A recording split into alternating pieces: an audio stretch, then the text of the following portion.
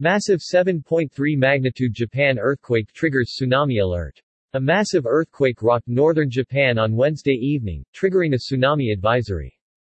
Over 2 million homes in the Tokyo area went dark after a 7.3 magnitude quake struck off the coast of Fukushima, same area that was devastated by a disastrous 9.0 earthquake and tsunami 11 years ago that also triggered Fukushima nuclear power plant meltdowns, spewing massive radiation that still makes some parts of the region uninhabitable.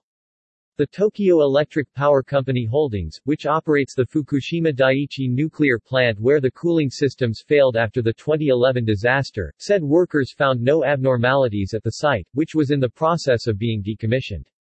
Japan's Nuclear Regulation Authority said a fire alarm went off at the turbine building of No. 5 reactor at the Fukushima Daiichi but there was no actual fire.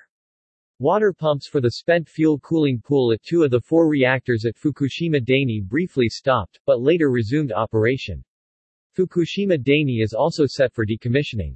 The Japan Meteorological Agency said the quake hit at 11:36 p.m. at a depth of 36 miles below the sea. The Pacific Tsunami Warning Center said there was no longer a tsunami threat though the Japan Meteorological Agency kept its low-risk advisory in place.